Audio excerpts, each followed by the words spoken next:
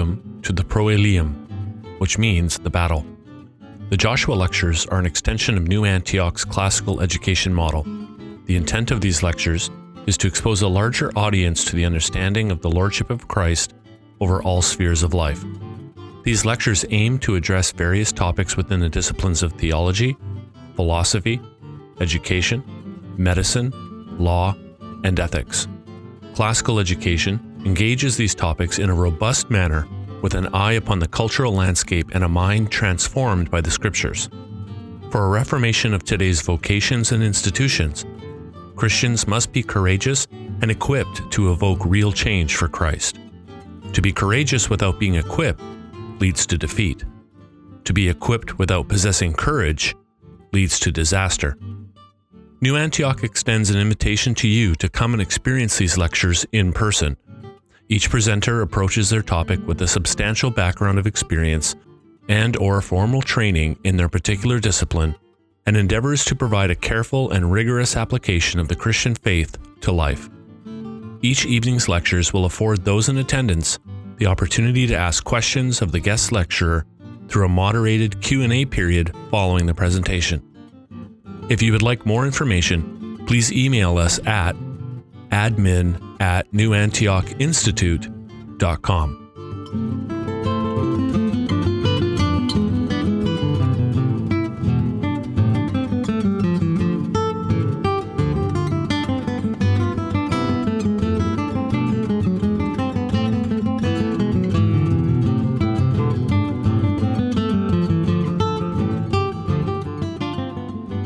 We're dealing once again with a modern issue in the church, and one that is very current, which is the question of same-sex attraction and whether same-sex attraction is sin. Now, you might think to yourself, I thought we dealt with this issue already, but even though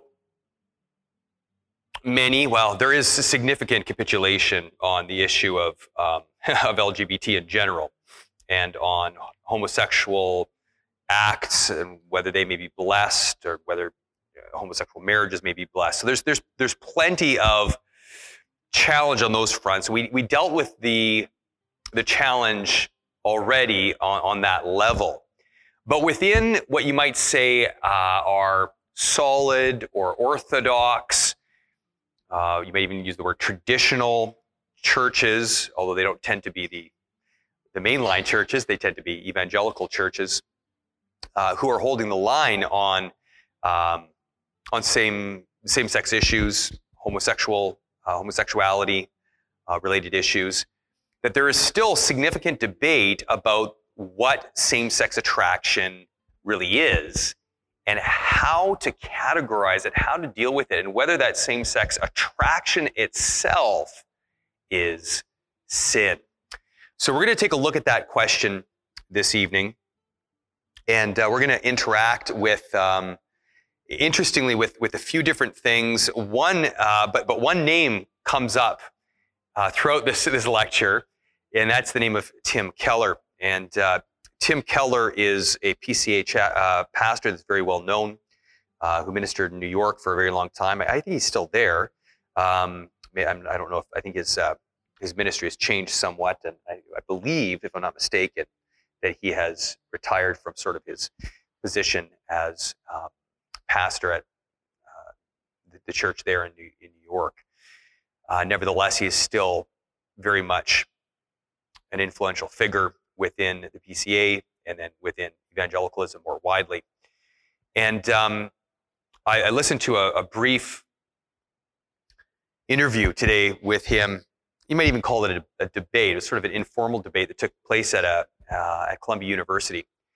And it was a short clip, and he was presenting to a mixed audience on the question of homosexuality. And so on one hand, I'm going to make some critical remarks in a second, but I want to be careful as I make those critical remarks, because I am reminded of an evangelist who one day was fielding some severe criticisms from people about the way he was doing evangelism. And this evangelist said to his critics, well, I like the way I do evangelism rather than your way of not doing evangelism. And one could say the same thing about, maybe on behalf of Tim Keller, who entered in a very, into kind of a hostile environment and interacted in that hostile environment on the issue of homosexuality, something that is requires some courage. And so I commend Tim Keller for that. In this interview, Keller said some things that were helpful and good and biblical. He affirmed that same-sex acts, homosexual acts, if it's not clear, sexual acts are sin. He took the opportunity and to explain the gospel, and as he did that, I think that he was faithful in explaining the gospel. So there were some things that Keller did that were good in this interview, but there was also some things that I think lead me to some criticism. And the reason I want to use this is because I think it's a criticism that could be leveled around the issue of same-sex issues quite generally. And I think that the church needs to get this right. At one point, he was asked, it's often presented that churches think homosexuals are going to hell. Do you think, homosexuals are going to hell? And Tim Keller kind of began an answer, and then the question was also then reframed a little bit. Well, do you believe that if you do homosexual acts that you're going to hell? And in response to this, Keller mentioned a few things. Amongst his least helpful remarks was that he said that he knows that homosexuality doesn't send you to hell because heterosexuality doesn't send you to heaven. It's not a good statement. And there's all sorts of problems with that statement. Now he was, he's in a very difficult environment, and he's trying to probably alleviate the mood. And there's some comedy in the statement, some humor in the statement, I should say, that maybe alleviated some of the tenseness of the question. And so, if we're being very charitable, we might overlook some of that. But it's interesting that when it came to pressing him on the issue of whether homosexual acts send a person to hell, Keller reframed the issue to say that, and he wanted to sort of say no. And the reason that he said no is he wanted to reframe the idea of the person that goes to hell as one who is self-righteous, who does not submit to the lordship of Christ, as sort of an ultimate rejection of God in Christ. And I've seen leaders do this at different times as well. And at times this is framed, and Keller was leaning this way. I know he actually doesn't believe this, but he kind of leaned this way. I've heard Christian leaders say things like, well, it's not really sin that sends you to hell, it's your rejection of Christ. And that is fundamentally wrong. There's some truth to it in the sense that all sin contains a perspective that it is a rejection of God and of his Christ, by whom God rules and always has ruled even before the advent of Christ. What I think we need to understand very clearly is that one is sent to hell for the transgression of God's law. I'm going to give you I'm going to give you one more triad here when it comes to a doctrine of sin. And that is that I believe that sin oriented upwards is against God's person. And as such, it is rebellion. Okay? Against God's person, we may frame it as rebellion. If we consider sin as sort of inwardly oriented, we would consider it against God's principles. And sin in that way would be corruption. or you could use the word pollution if you prefer. And sin within sort of an outward orientation, or outward perspective might be a better word perhaps, it's a sin against God's precepts. And you would call that transgression. So within this triadic perspective, there is a sense, and I don't completely disagree with Tim Keller or others who would want to, emphasize the fact that all sin is against God. It is rebellion against him. That's true. But the way that triads work is it's usually the outward perspective that is the most accessible or obvious. And so that is the case when it comes to sin. That sin is most easily seen as a transgression against God's law.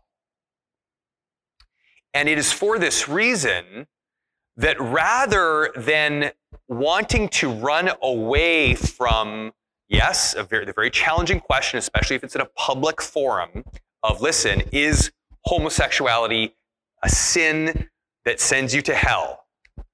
What I would suggest that we need to do, and I'm sharing this with you not to criticize Tim Keller, but to equip you as you interact with this world, is that rather than sort of what I think comes across in that interview with Tim Keller is it's sort of, and I know he doesn't believe this, but it has the effect of lessening the sin of homosexuality or homosexual actions as he focuses on the sort of the higher perspective of sin. That what I would want you to do is rather, yes, still aim at the equality of all sins, but to do that by pointing out how every single person, and you could do this when it comes to sexuality in particular, how every single person offends against God's law and is thus on their way to hell without Christ. So one of the clearest places to find this is in Matthew chapter 5. In Matthew chapter 5, verse 27, Jesus says, you have heard it that it was said, you shall not commit adultery. But I say to you that everyone who looks at a woman with lustful intent has already committed adultery with her in his heart. If your right eye causes you to sin, tear it out and throw it away. For it is better that you lose one of your members than that your whole body be thrown into hell. And if your right hand causes you to sin, cut it off and throw it away. For it is better that you lose one of your members than that your whole body go into hell. In other words, if you commit a sexual transgression, you are on your way to hell, whether it is of a heterosexual nature, and I don't even like that word, or a homosexual nature. All right, it doesn't matter what kind of nature it is. You're on your way to hell for a transgression, and the only thing that saves you from that is belief in the atonement of Christ and what he has done in his death and his resurrection for you. So what I would like somebody like Tim Keller in that situation to have done, and what I would like you to do in situations that you may be presented with, is to do the hard work, but I think the much more biblical work and the much more useful work is, instead of trying to remove the offense of how Christianity views homosexual actions, it would rather be to offend everybody and to say, what I wish Tim Keller had done is to point to the fellow that was his interlocutor and to say, actually, I do believe that homosexual actions are sin. I also believe that if you have ever looked at pornography, you are on your way to hell without Jesus Christ. You can put your faith in him and trust him now so that you can escape that. I think that is the right perspective. All right? Because the scriptures are clear in places like Ephesians 5 and Revelation 21 and 22 that sinners go to hell. The sexually immoral, sorcerers, idolaters, all liars. And again, you've heard me say this before, if you've listened to more than one lecture before, but that passage starts with cowardly. The cowardly also will go to hell. And the idea there is not just one-time offenders, but those who are shaped by and do not repent of their sin, do not trust in Christ and live a life of repentance. So this is important when it comes to this issue of how we view homosexuality, and how we frame that. But now to deal perhaps a little bit more on point with the question of same-sex attraction and whether it is sin. Now, this is kind of wrapped up in the questions that Tim Keller was dealing with. And now that I have been somewhat critical of Tim Keller, let me suggest to you now, but by way more of commendation, that I'm going to interact around this question with a report that was put out in 2020. It actually seems more recent than that. I'm not sure if that's what's on my paper here that I have printed out in front of me, but I thought that it was maybe just even more recently than that I had seen this. But or maybe this was the interim report and then it's been finalized. That may be the case. But there is a report that was done by the PCA, the Presbyterian Church in America, which included people like, on this committee, which included people like Brian Chappell, Kevin DeYoung, and Tim Keller. And they put together what, in my view, is one of the most significant and faithful statements on homosexuality ever written. I do think it is very good. I'm going to point out several things to do with it. And then I'm actually going to lightly critique it. Because I think that as good as it is, I think there are some emphases that need to be made, some distinctions that need to be made, at least by way of application of it, if not how it presents. But in general, it's a very good document. But when it comes to the question of whether same-sex attraction is sin, again, here now we're not talking about identifying by your same-sex attractions, which I believe is sin, or especially, and very clearly should be for anybody that reads Scripture, that same-sex sexual behavior is clearly sin. But we're dealing solely here now with this issue of whether the attraction itself is sin. So here's my short answer, and I'm going to tease it out, okay? My short answer is this. We must say that same-sex attraction is more than temptation, and that it pertains to original sin. Okay, we have to say it's more than temptation. But we need to say that same-sex attraction is less than actual sin and must not be treated as actual sin pastorally. Now, if you haven't heard that word actual sin before used in a technical way, I am using it there in a technical way, all right, which should become apparent that actual sin, as distinguished from original sin and its corruption, actual sin is sin that is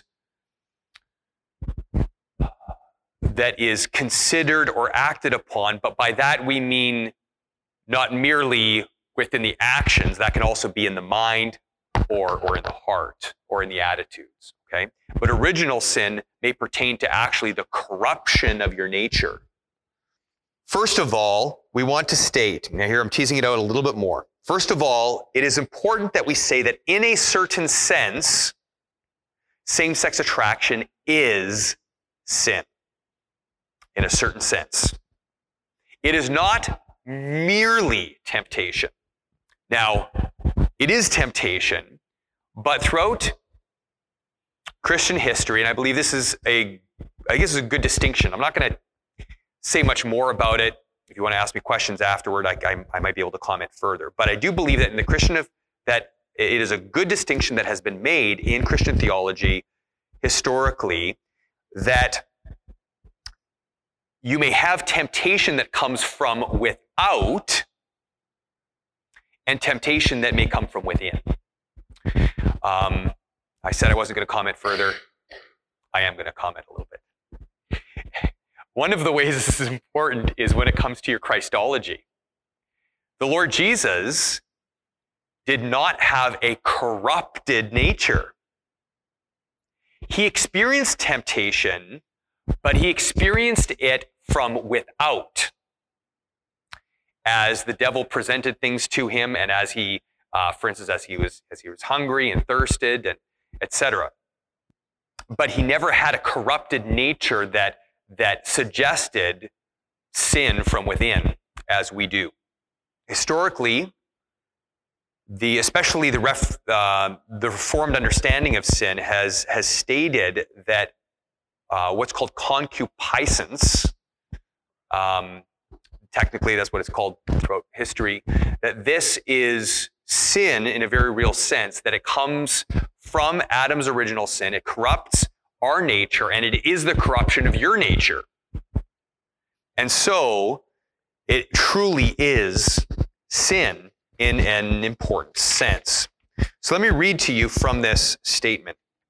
So their statement number 3 on original sin says this: "We affirm that from the sin of our first parents, we have received an inherited guilt and an inherited depravity.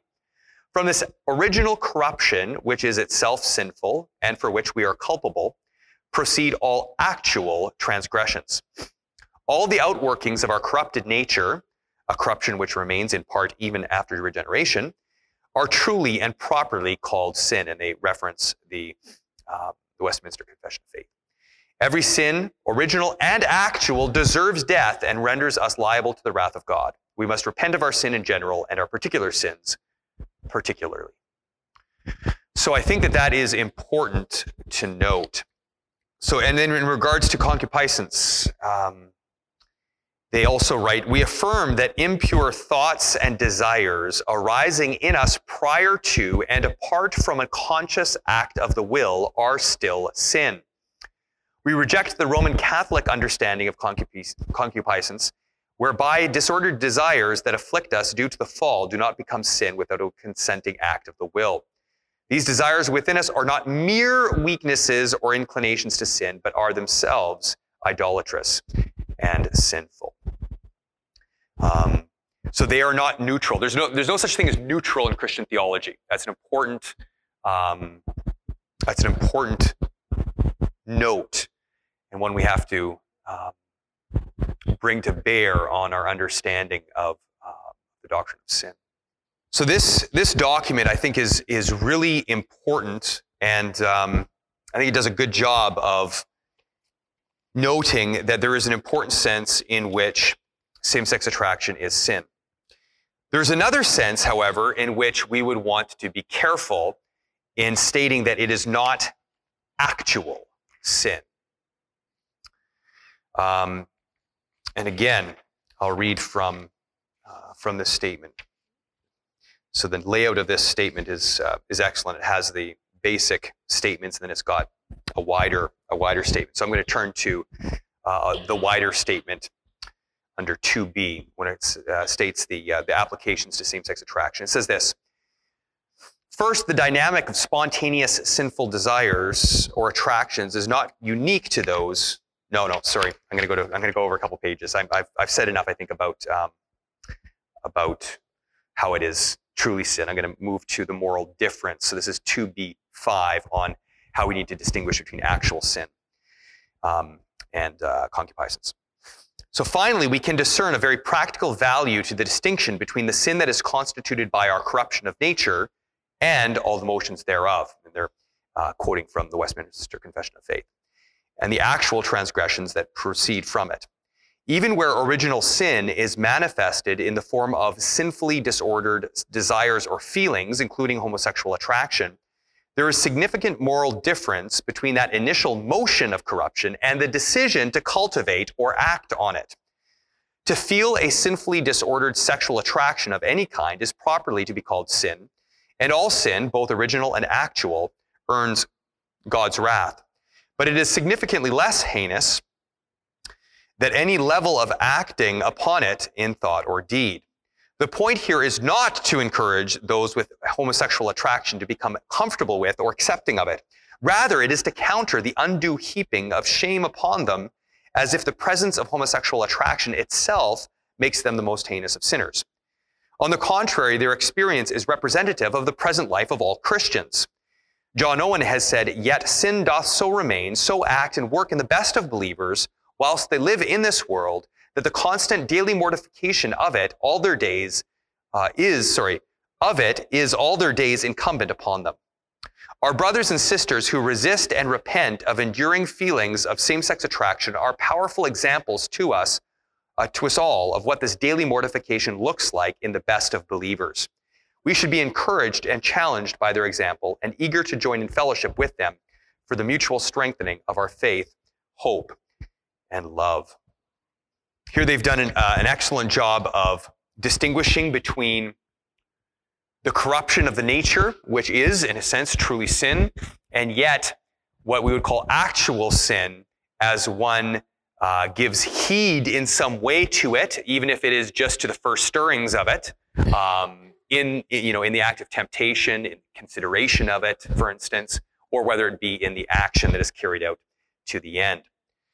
And it's here that I think I'm going to finish my thoughts, that this statement is good, and I want to say some words about how this should be applied and balanced biblically.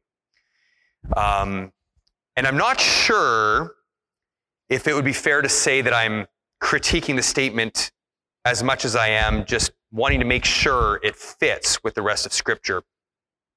I want to point out that in Scripture, that even though there are passages that are clear that we are culpable for original sin, and that the corruption of our natures is truly sin, that on the whole, the balance of the Scripture's emphasis on sin is on actual sin.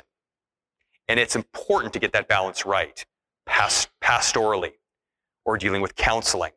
And that can be even how you walk through same-sex attraction with a friend that is committed to Christ, but is still struggling with these attractions, okay? This is very important. There's a couple of ways that we see in Scripture this emphasis on actual sin, and again, this is aiming towards some pastoral summaries that we're going to get to. First of all, in Scripture, I mentioned three things. First of all, in Scripture, there is a presumption that the Christian will not sin. Again, let me restate that. There is the presumption of not sinning in Scripture. Now, in Christian practice, this is not possible. I am not what is called a perfectionist. I do not believe that any Christian this side of heaven may attain to sinless perfection. Nevertheless, there are many passages that would state similarly to 1 John 3:6, no one who abides in him keeps on sinning.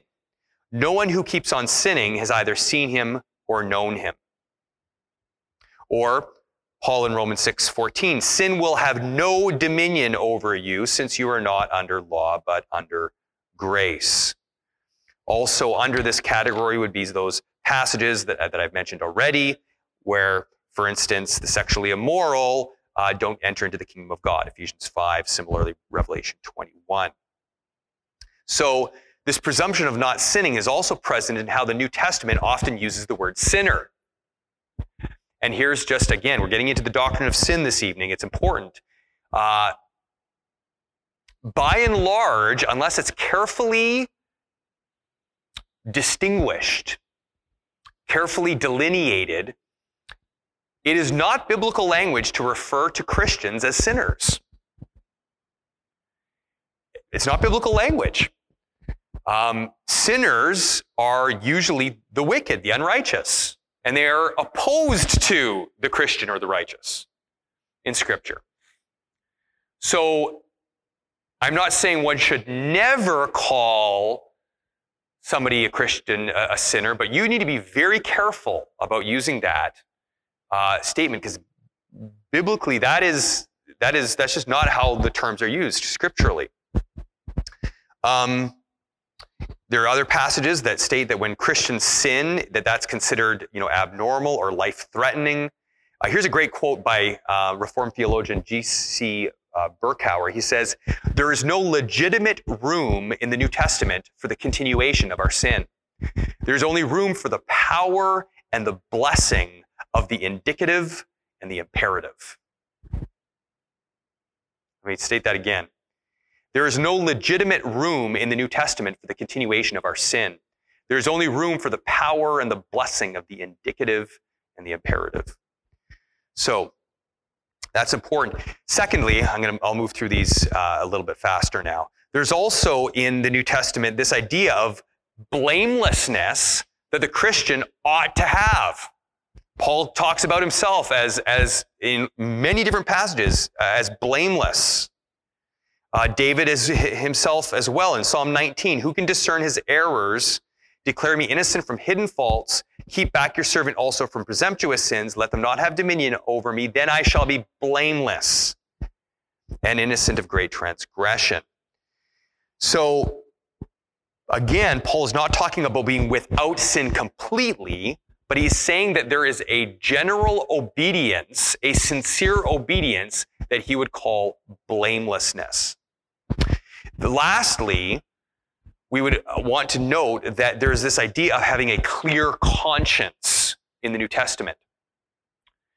And it is, in fact, assumed and inferred and exhorted that the Christian ought to have a clear conscience before God. And in fact, if you sin against your conscience, even if it's not actually sin, but you're sinning against your conscience, then it is for you sin. That's how serious it is to have a clear conscience before God.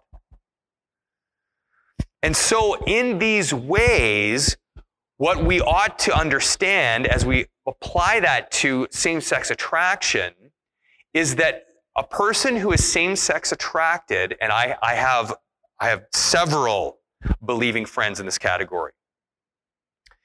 If there's a same-sex attracted person who is daily putting to death the deeds of the body, the moment any sort of temptation is presented to themselves, they do everything in their power to wrestle it down with the Word of God, the Spirit of God, not acting upon that corruption of their desires, seeking whatever they can to remove that corruption through prayer, through scripture memorization. They're doing everything they ought to be doing. Okay, are they blameless scripturally? They fall into the category of blameless scripturally. Do they have a clear conscience before God? Do they fall into that category scripturally? Are they not sinning according to, for instance, 1 John and others? And my answer is yes. That here is somebody that is victorious in all these ways, and that is where we should be leaning pastorally when it comes to the question of whether same-sex attraction is sin. So it's important to recognize that it is, in one sense, truly sin at the level of corruption as it pertains to original sin, but it is also important, and this is where the emphasis ought to be, that it is not actual sin. And this means that when it comes to the life of the church, that I believe that same-sex attracted individuals who are having this sort of victory ought to be able to minister in the life of the body. I believe, in fact, that they evidence Christian victory in a way that is perhaps greater than those who do not have this level of struggle or have this particular struggle. So I think that it is very important that we have a doctrine of sin that is robust, that is comprehensive, and allows us to make some of these careful distinctions, which I believe the PCA has done, but also to balance things the right way when it comes to the life of the church, fellow believers that we care about, and who are doing everything they can to live under the lordship of Christ and in a holy way. Thank you. Thank you for joining us for this episode of the Joshua Lectures series on sex, gender, and the image of God. You can find more lectures by going to newantiochinstitute.com and click on the tab Joshua Lectures or by finding us on iTunes or your favorite podcast platform by searching for Pro Elium. If you'd like to know more about New Antioch Institute, you can email us at admin@newantiochinstitute.com. Thanks very much. Take care.